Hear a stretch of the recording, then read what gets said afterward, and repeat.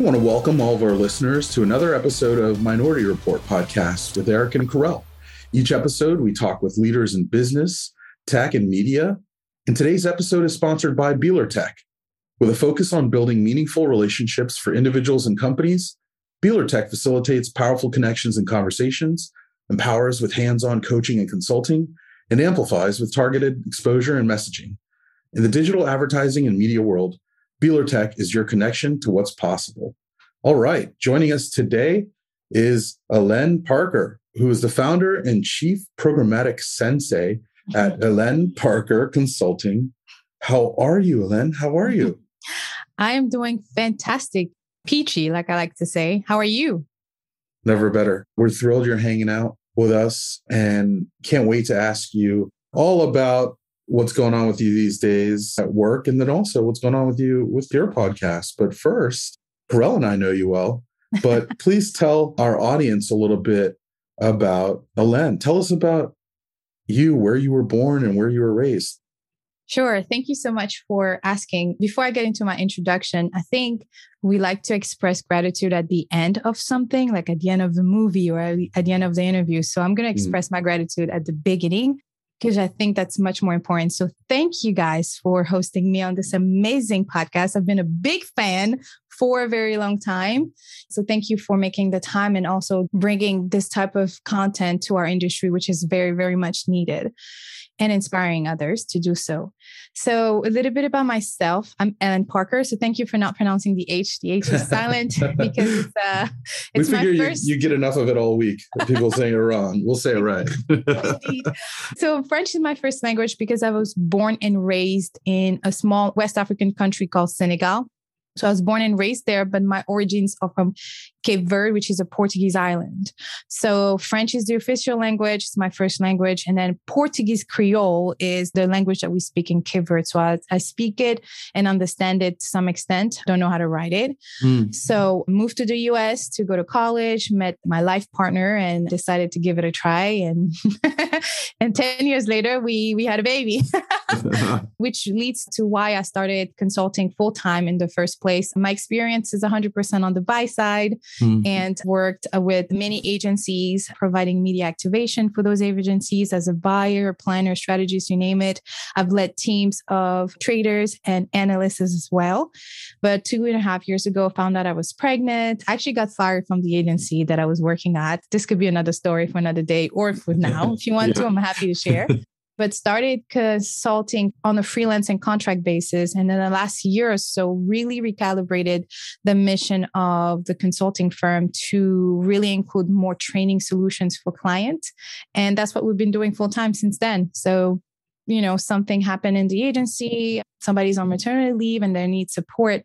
And so most of the time we fill in the blanks. And as we do so, we provide a concrete training program so that anyone else can pick up after something like this happen again, whether it's maternity leave, whether somebody left the company for another opportunity. So that's what we've done since like the beginning of this summer. And it's been pretty great. It's been a lot of fun. That's awesome. I want to ask you a little bit more about your great experience, as a trader and buyer and working and growing teams. Because you and I, we first met a long time ago. I was a publisher, always on the supply side, but I spent a lot of time with our buy side partners to really understand, the needs. And a lot of that was in sort of earlier days of programmatic. So I want to ask you more about that in a little bit, but I'm fascinated with your background and I love how knowing you as an operator too. I'm curious about how you ended up going down your career path. Carell and I talked to so many folks about how they get started. And I'm curious about how you got started too. Oh, that's a good question. So I always knew I wanted to be in marketing because my mother worked at some point for an airline company for years where she, way back when she started as a secretary, worked her way to classes, got certified, and then finished her career in that industry as a director of marketing. So that was like in the early 2000s. And I remember her just bringing the big old presentation cases like we saw, like Don Draper did at some point in his life. And then she would travel very often to Brussels, which is where the company was headquartered because the airline company is SN Brussels Airlines. It used to be called Sabena. And so I used to see her and see those charts. And I used to be like, yo, this is so dope. I want to do what she did, not thinking, not knowing what she did. So always knew I wanted to go for marketing in college, even though I failed marketing 101 several times. I still didn't give up. And I graduated from a Bachelor of Arts in marketing and started on the social media side, which power to my people in social media, organic social media specifically. Power to y'all. I cannot do it. It was not my passion. I was like, what am I going to do? I can't do it anymore. And found one of my friends helped me found a job as a marketing analyst. And from that on, got a job at an agency as a marketing analyst. And then a local agency in Virginia Beach called me to be their first programmatic media trader. They were building their department. They had no expectation. And then they saw my resume somewhere. And then they were like, well, do you want to try it? We'll provide training and it's advertising. And I was like, yeah, sure. Because right now, marketing analyst is not a thing, Yeah. So that's how I started. I was one of their first trader. And since then, just really liked the industry, really am passionate about this industry for many reasons, because of technology involved, because of data involved, because of many other things. And here I am. Yeah. That's awesome. Awesome. Yeah, it really is. And I want to fast forward to, I guess, July of 2019. Is that when you officially launched the business?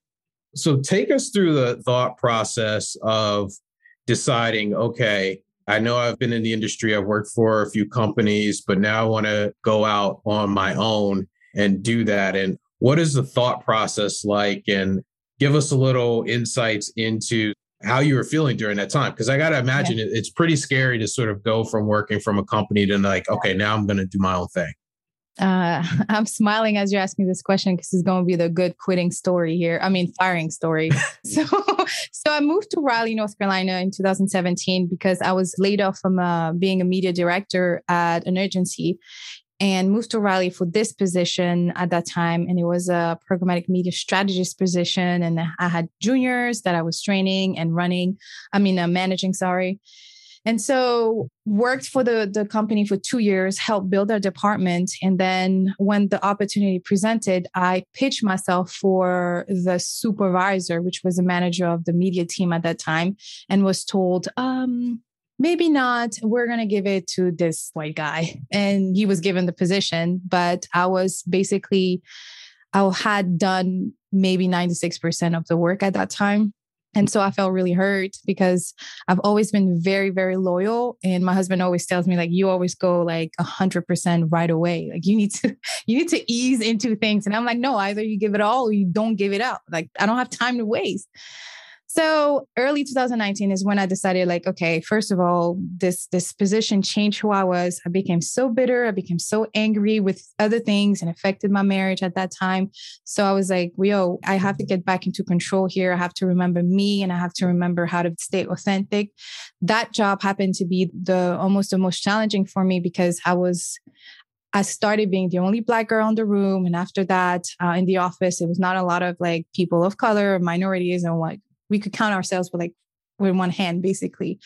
And so it was draining at some point, having to code switch constantly. Like I'm a code switch queen. Sometimes I still do it. And I'm like, no, that's not me. I shouldn't do it. Like I listen to trap music sometimes and that's okay to say it. Okay. I drop F-bombs and that's cool. It doesn't mean that I'm something else or you don't have to profile me for it. So long story short, I realized that I couldn't be loyal to anybody else but myself. And so that year I went on to diving into self-development, like how to start a business. And so found another position and I had already saw that position as like more of an investor into my dreams. And that's why I got fired because I wasn't very, very committed 100% amongst other things from the company. But that's why, like, I've always freelance on the side at some point. I always had a side hustle. And back in the days, that was not sexy to say out loud. Like, oh my God, she's working where? Agencies are scared of their employees having side hustles. Some of them still are. But I always had a side hustle. And then I told my husband, like, this is a lucrative business and I can build something bigger. And also I can be more flexible. I can be home. And then we wanted to start a family. So I literally got pregnant after getting fired. Then I was like, well, God's telling me we got to do it. So I jumped again 1,000%, both feet into it. It was only scary because now as an entrepreneur, you are 1000% in control of the income you make, of your day, of your revenue. So that was only the scary part, because now I didn't have that comfort of having a schedule. But that was also where my peace was all from, the fact that I was able to be in control and still be here and still be able to take a nap in the middle of the day and still be so much more productive after the nap because I was pregnant. That was like everything for me. And I have no regrets. And there's no way I'm going to go back to working for anyone unless it's like a partnership that I truly, truly, truly, truly believe in. And I will still have a lot of flexibility with that. So if you're listening and you're thinking you have a side hustle and you want to take a chance, there's a lot of resources out there. There's a lot of mentors that post very great content. That is one of the reasons why I am a big content creator and I love providing content out there. But it's only scary when you're not willing to do the work and you're not willing to discipline yourself to do so. But yeah, there's moments where a client calls and say, hey, this is the end of the contract. I'm like, oh, okay, cool. Then we have to, start again. But that's also the exciting things like, oh, well, a new opportunity will present, everything happens for a reason. Right. And if I got my timelines right, 8 months after you started the business, then COVID and the pandemic hits, right? So take us through the experience of now going from totally in person to totally virtual and growing a business during a pandemic. I always knew that the business I was building and I'm building is going to provide flexibility with everyone I work with. So shortly after, I was hitting my 9th month mark with my pregnancy. And so because of the work and the business that I have acquired in 8 months, I was able to take like 4.5 months of maternity leave very comfortably. And people started reaching out to me 2 months in my maternity. And I was like, maybe. And I was like, no, I'm not sleeping. I don't even know who I am now. Like, no, I need to sleep. I need to figure it out. And so I got this opportunity in July, and then I got another opportunity in August of 2020. And that's when I was like, okay, I'm just going to go get back into work. And then sure enough, in September of 2020, my husband saw how the business was growing and how much I needed help because I was a solopreneur at that time. And so he jumped into it. He quit his 9 to 5 and he started helping me from financial perspective, from an operation perspective. I like to joke that he's the CFO of my business and our household because he is. Nice. He's the one. I had to like delegate this part so that I can continue growing and focusing on business development and focusing on really what I wanted to do and how I wanted to stand out as a business. So there was a lot of like studying I did. I'm not going to lie. I had to study other people that have done it and are successful and people that I want to be in 2 years or 5 years or 10 years. And so I studied those entrepreneurs. I studied those people in our industry. I befriended some of them. Some of them have referred me to other mentors, have referred me to other mentors. So I'm still going through that learning curve, but I'm realizing that I'm probably never going to stop learning, having my own business or managing other folks. Like, there's always something to learn, always. Tremendous. The founder story. It's amazing. It's amazing to not just go through that on your own, right? So yeah. Shouts to your hubby for jumping. Oh yeah, he's the GOAT. He's the GOAT. Like I used to call him my my sugar daddy, and now he's like, no, yeah, now you're the sugar mama. Because I'm like, so wait a minute. I mean, don't get me wrong. He's a real estate investor, so he's just dived into it as well, 100%. He was doing that part-time before that, and then he's always had a good passion or flame for stock trading. So he's learned a little bit, and so. He's still busy on his own, but he definitely helped the business stay afloat at some point on the operation side when that happened. Still does. We're going to take a short break and hear from our special sponsor. We're hanging out with Rob Buehler, founder of Buehler.tech.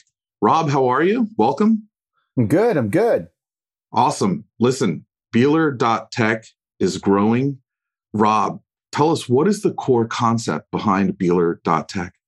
Yeah, it's clear to us that community is greater than complexity. And we believe that if we work together, we can make digital media and digital advertising a better business to be in. We think about that at the individual level, the department level and even at the publisher level and anyone that wants to support that concept. I love it. That's so cool. And I love the word that you said, community. Can you talk about the ways that you help the community? Yeah, I mean, we try to connect people with other people and create conversations. And sometimes those conversations are events, roundtables, Slack conversations, right?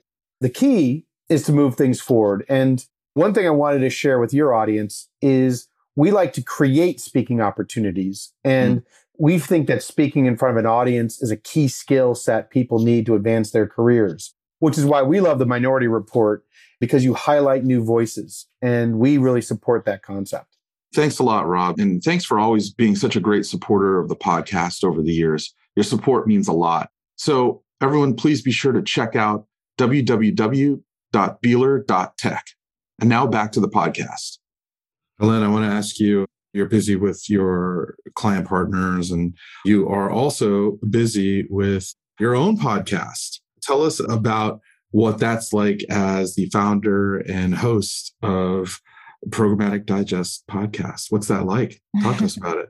So the podcast I created because I realized that at that time, I guess, there was not a lot of independent podcasts or like sources where you could like easily share knowledge. So basically the mission of the podcast is to share knowledge and highlight diversity, period. That's what I wanted to do.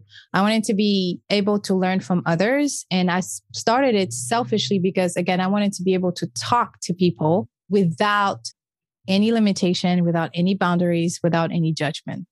And that's it. That's why I started the podcast. Was not consistent at the beginning. The first 2 years were really like some seasons here and there. But this year, I really took it to the next level. And that's when I realized like, wow, there's like so much more to do in the podcasting world. Like this is only going to go upwards. And you all have seen it as well with your awards. Congratulations. And your episodes. But you are at 120 something at this point, 130. That's great. That's amazing. Thank you. Yeah, thank you very much. And we're big fans of everything that you do too. And you've had some tremendous guests. And I can only imagine it's a great way to network and also expand your network and social circles that sometimes can turn into business too, right? Yeah. I mean, I have some guests reach out to me for consulting opportunities. And then actually I just onboarded a client this month that needed some consulting help for like the next 2 to 3 months. So I was like, oh, that's dope. You've never heard me from being a podcast. I mean, a guest podcast. So it's really cool because it just reaffirms that you're doing something right, but it's also like giving others opportunity to understand that there's always an option. So anyone should be a content creator, whether it's podcasting, blogging, vlogging, whatever you want to call it.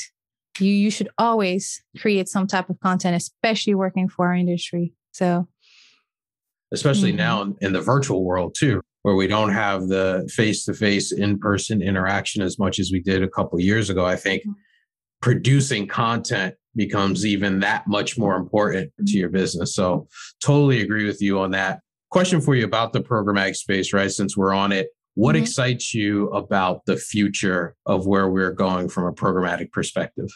So there's a couple of things. I mean, obviously in this space, I feel like CTV and OTT, I'm looking forward to hearing more of the technology, the partnership, the collaboration that's going to come out in the next few months.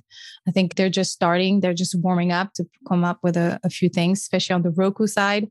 And on the, I just lost his name, but I saw him at the Programmatic IO and Freewheel. I feel like Freewheel is going to come out with a few more partnership and merging with other technologies. So I'm looking forward to hearing their success. Another thing that I'm really passionate about, obviously, is training. And I think the pandemic and the great resignation has made us realize that employee wants a little bit more. And I was just talking to my friends at Work Reduce, and they are currently running like a survey with marketers and ad tech folks asking, what are some of the things that would keep you at a company? And the number 6 thing that they're finding out is training. And almost 56% of those survey respondents are saying that they would like to receive more training from their companies. So I feel like we're starting as an industry to provide training that is beyond just your 9 to 5. Like promoting self-development, promoting self-education, promoting like, go attend this webinar, go be a podcast guest, go do this, go to this conference. So I feel like this conversation is going to happen. We have to normalize training our people more than once, a quarter or a month. And we have to do it without boundaries. Like you must only learn DV360 because you're a programmatic trader. No, you gotta learn other things. That's right.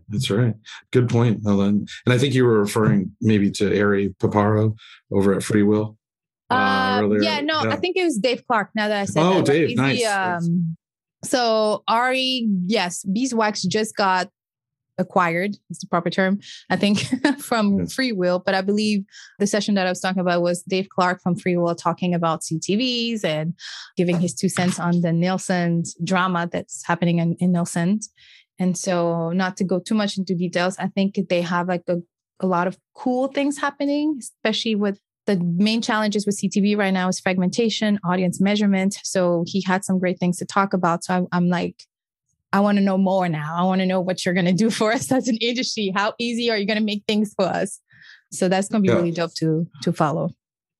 I want to ask you a little bit about your thoughts as you've worked with different companies and at different companies. Tell me your thoughts on DEI in our space and what you've experienced and also what you're seeing out there. Can you talk to us a little bit about that? So I'll talk about my experience and then my recommendations, not opinions. So my experience, again, in the last 2.5 years has been different from being a trader or a buyer or working for an agency. But most of the time, in my introduction, you heard me say I was code switching because of a lack of diversity, period. Simple. I've had managers walk up to me saying that, we'd like for you to attend this meeting, but you are too passionate for the client. So try to refrain from asking questions. Just stay quiet in the meeting. Like, so should I attend or should I not attend? And that is the most polite thing I've heard. I've heard other crazy thing working for certain agencies, but it just continued putting that fire in me that this is not normal. I'm not going to accept this anymore. This shouldn't happen. So there's still a serious problem when it comes to diversity and to DEI as total, actually, because now it's more added to that. And I don't know. I'm hoping that it's going to continue. And I don't want to sound pessimistic because I'm really optimistic on the regular, but I'm still not seeing that diversity happen in my conversation with agencies that I'm training. Or when I attended the Programmatic IO, I went to Sharon Harris, which was on the podcast recently, I think on the Minority Report podcast. And she said, somebody asked like, so what do you think about the Great Resignation or some type of question like that? And she said, I think it's not the Great Resignation. I think it's the great realization that employees are now realizing that there's a serious problem out here. Diversity and inclusion included, all of those benefits. I'm making you all this money and I'm over here working all these hours and barely making ends meet. So I really liked the podcast that she had too. The episode was pretty bomb. That was great. So I encourage everybody, but that conversation with her presentation made me realize like, am I doing enough even? Like it made me think so hard. I started thinking about going back to drawing boards. Like maybe I need to re-add the diversity segment that I had on the podcast before. I don't know. It just fell off because like in conversations, I was like, okay, I need to re-add that. And then now in my training, I've implemented a few sections on diversity and inclusion. I don't know who I'm training, but at some point I'm going to talk about diversity and why it's important and why you should consider what it represents as a team and the benefit from it. So I think we need to continue talking about it, but also we need to continue taking action on it. Great thoughts. Thank you.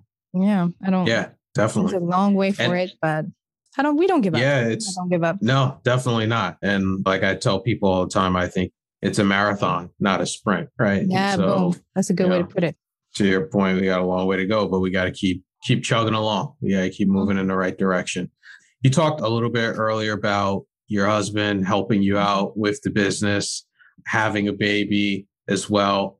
What is work-life balance like for you? Or is there even such a thing as work-life balance? I like that question. Yes, there absolutely is. My daughter is 1.5 years old, 1.5 years old, sorry. And she is absolutely the number one reason why I am glad and grateful for the business that I'm running because of the flexibility of things. Every new client that I work with, I make it clear that she's here. She's apprentice of the company. She may or may not join our call. She's very opinionated if she joins the call. You just have to bear with me. It's going to be okay. The work will still be done. And that's the expectation I set with every client. Like, I don't cancel meeting 5 minutes before. I don't do that. Work will get done. But that's what work-life balance is, making sure that we prioritize. I'm prioritizing her and my husband and the dog and now the 6 fishies. But they're the priority at the moment with the work. And the work allows me to be there for them and to be mindful for them, which is very different from the work-life balance we tend to define, especially on the agency side. And sorry, guys, if you're on the agency side, I'm really not. You can't curse in the podcast, right? I've never heard y'all curse. Absolutely. Yeah, absolutely. You can. I'm not shitting on y'all. I'm not shitting on y'all. I'm sorry. You think I'm really not. I work my whole life for agency. I love agency. I'm still working for agency. But like some expectation about work-life balance where like, I'm going to let you go to your kid's soccer game, but then I'm expecting you to make it up 20 hours plus this weekend and then stay longer. So work-life balance, it's not something I like to throw out there very, very easily because I think it's not defined the right way. It's supposed to be like a give or take, but also prioritizing your health. And my health, my mental peace is her smile, is like spending 5 minutes and hugging her or hugging the dog or the husband too. He's cute too. So that's work-life balance, making sure that my mental health and my peace is protected at all time. Because when it is, I am the best me ever. I'm most productive. I am the most creative at work. I get things done. I over-deliver most of the time. So now that I understand how I work, I protect that. And that's the definition of that balance that we talk about. Like I make sure that me is always going to be as healthy as possible so that I can deliver for my clients. And I make sure to offer that same flexibility to them as well. Because Danielle, we just went through a pandemic. Y'all remember? It was just happening. We still is a little bit in the pandemic. There's a lot going on. So if you think things are going to be very different or back to normal in quotation mark, no, that this is the new normal. Be okay with it. Right. Things are probably going to remain virtual for a little bit longer, if not forever.